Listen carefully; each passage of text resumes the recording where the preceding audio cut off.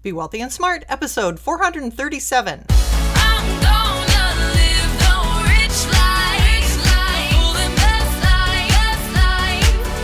So if y'all know what I mean, put your hands up and declare with me. Yeah, I'm full of it.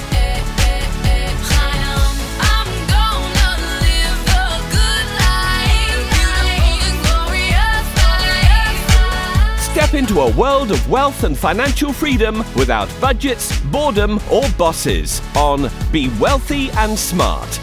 And now, here's your host, Linda P. Jones. Welcome to Be Wealthy and Smart. I'm Linda P. Jones, America's Wealth Mentor, empowering women and men worldwide to financial freedom. Today, we're going to talk about where the top performing ETFs are. I wanted to talk about this today because recently I got into a conversation with someone who was telling me they really had sort of lost hope in the stock market. And I asked why, and they said, well, the S&P 500 has really been underperforming, and so therefore the stock market really isn't doing what it used to do.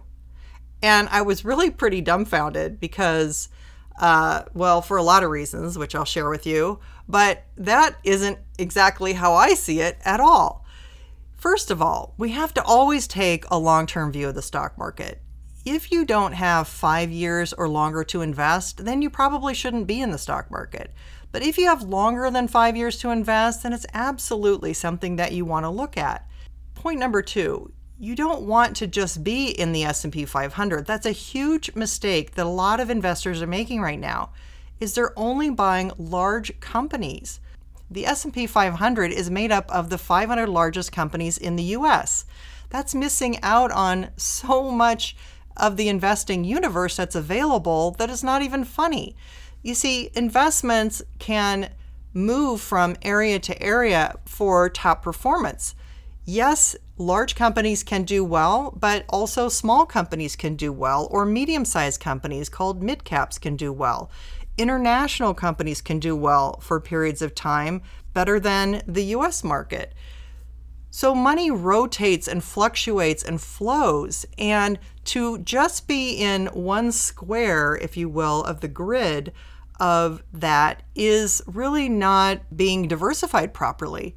You want to have your money spread across lots of different squares. Think of it like a tic-tac-toe board, and you have 9 total squares. You have 3 rows of 3.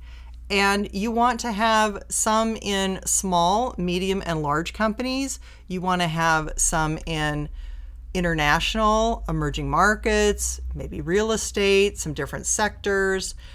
You want to have your money spread across some different asset classes or different types of investments.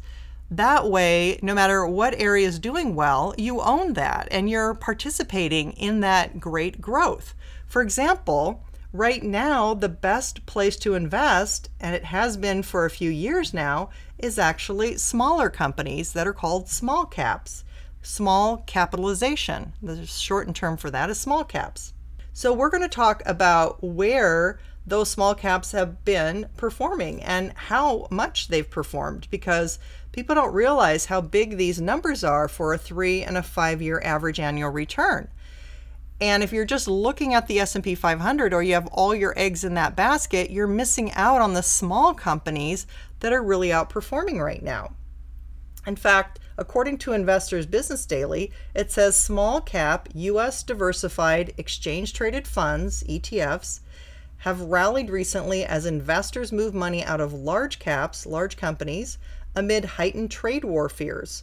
Small cap companies tend to generate most of their profits from the U.S. All right, so the vast majority of great performance right now is coming from the smaller companies, whether that's due to trade war fears or whether that's due to being at the end of the cycle where smaller companies can tend to do better, or whether that's something that we may be coming more toward a recession, where we're seeing short-term rates rise quickly and they're almost rising faster than long-term rates. What that does is that tends to do what's called flattening the yield curve, which means that the shorter term rates and the longer term rates are about the same, that makes almost a straight line, and that's a flattening yield curve. So when that happens and you have shorter term rates that are rising faster, it can portend a recession coming. Now, the Federal Reserve is the one that's causing the short-term rates to rise, and that's because they're raising them about every quarter, about 0.25%. So every 3 months, they're raising interest rates about 0.25%, and they've projected to do that 2 more times in 2018. So we'll have another 0.5% by the end of this year, which means those short-term rates are going to be higher by another 0.5%. So that tends to make short-term rates rise. The long-term interest rate on a 10-year Treasury is only about 2.5%. So you've got these short-term rates that are going up. You've got long-term rates that are only at 2.5%. That's a pretty flat yield curve. So that's saying we may have a recession coming.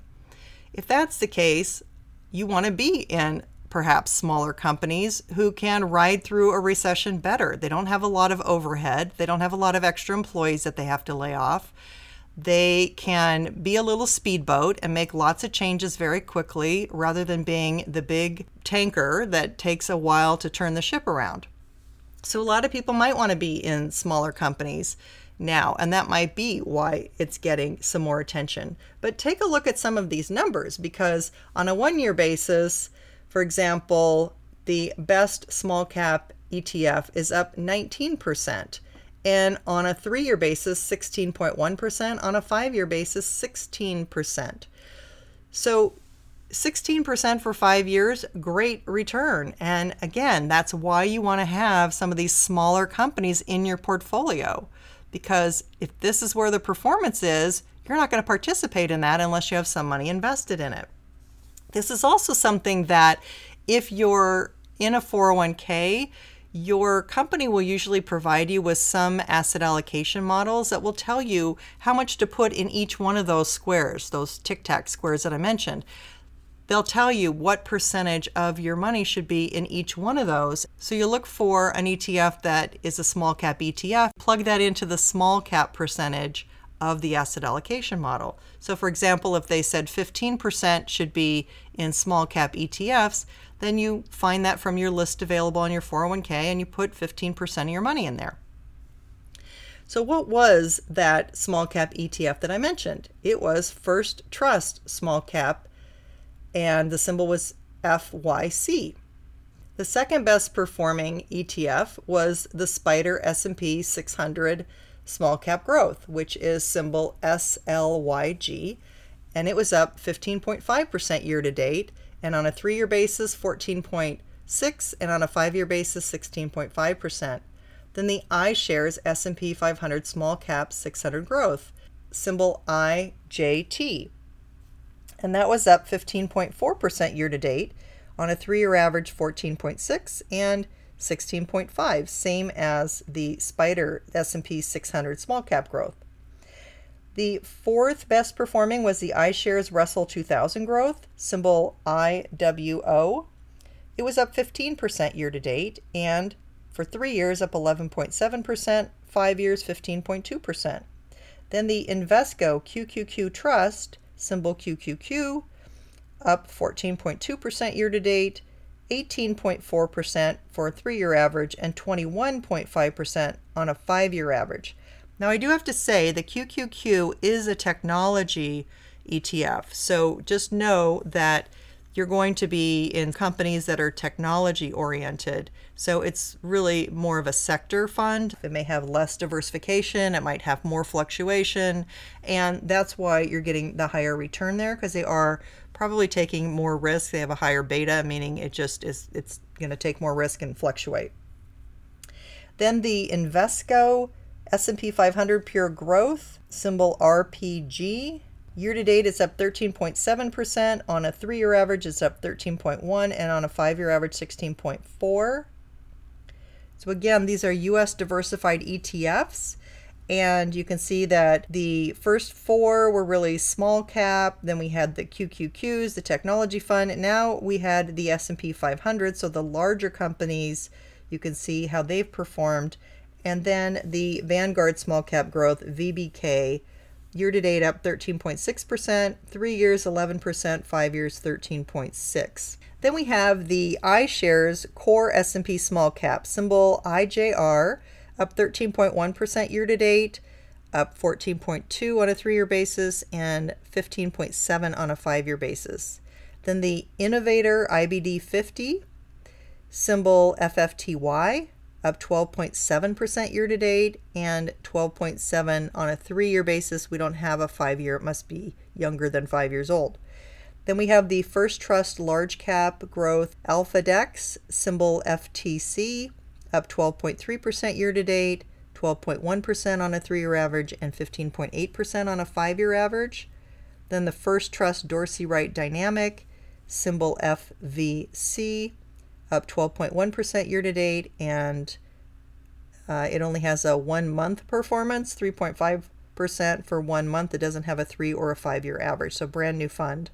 Also the Dorsey Wright Focus 5, symbol FV, up 11.9 year to date, up 8.1 on a 3-year average, and there is no 5-year average on that one either.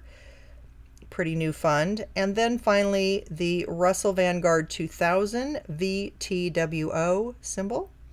Year to date up 11.9%, 3 years 11.6, and 5 years 13.7.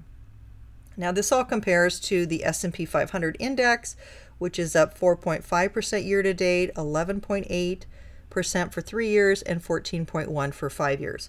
So you can see there were several of these funds that I talked about that have outperformed the S&P 500, the large cap, large companies, the 500 largest in the US. And so you want to have a sprinkling of some of these smaller companies in your portfolio. You also want to make sure that you're looking to the long term. If you can simply average the typical 10% average that the stock market has averaged over about a 90-year period of time, year in, year out, it's going to do sometimes better, sometimes worse. But if you can be in it for the long term and average about a 10% average rate of return, you're going to do very well, and you'll have a nice retirement fund at the end of your investment life. So to be worried about what the S&P has done for the last few years, or the fact that year to date what it's doing, it's simply just not something that you want to be paying attention to. You want to be looking at the long-term track records. You want to make sure you're well diversified, that your asset allocation is a good mix of different exchange-traded funds or other mutual funds. You want to just be sure that you're covering all the boxes so that you can participate wherever that great performance is happening.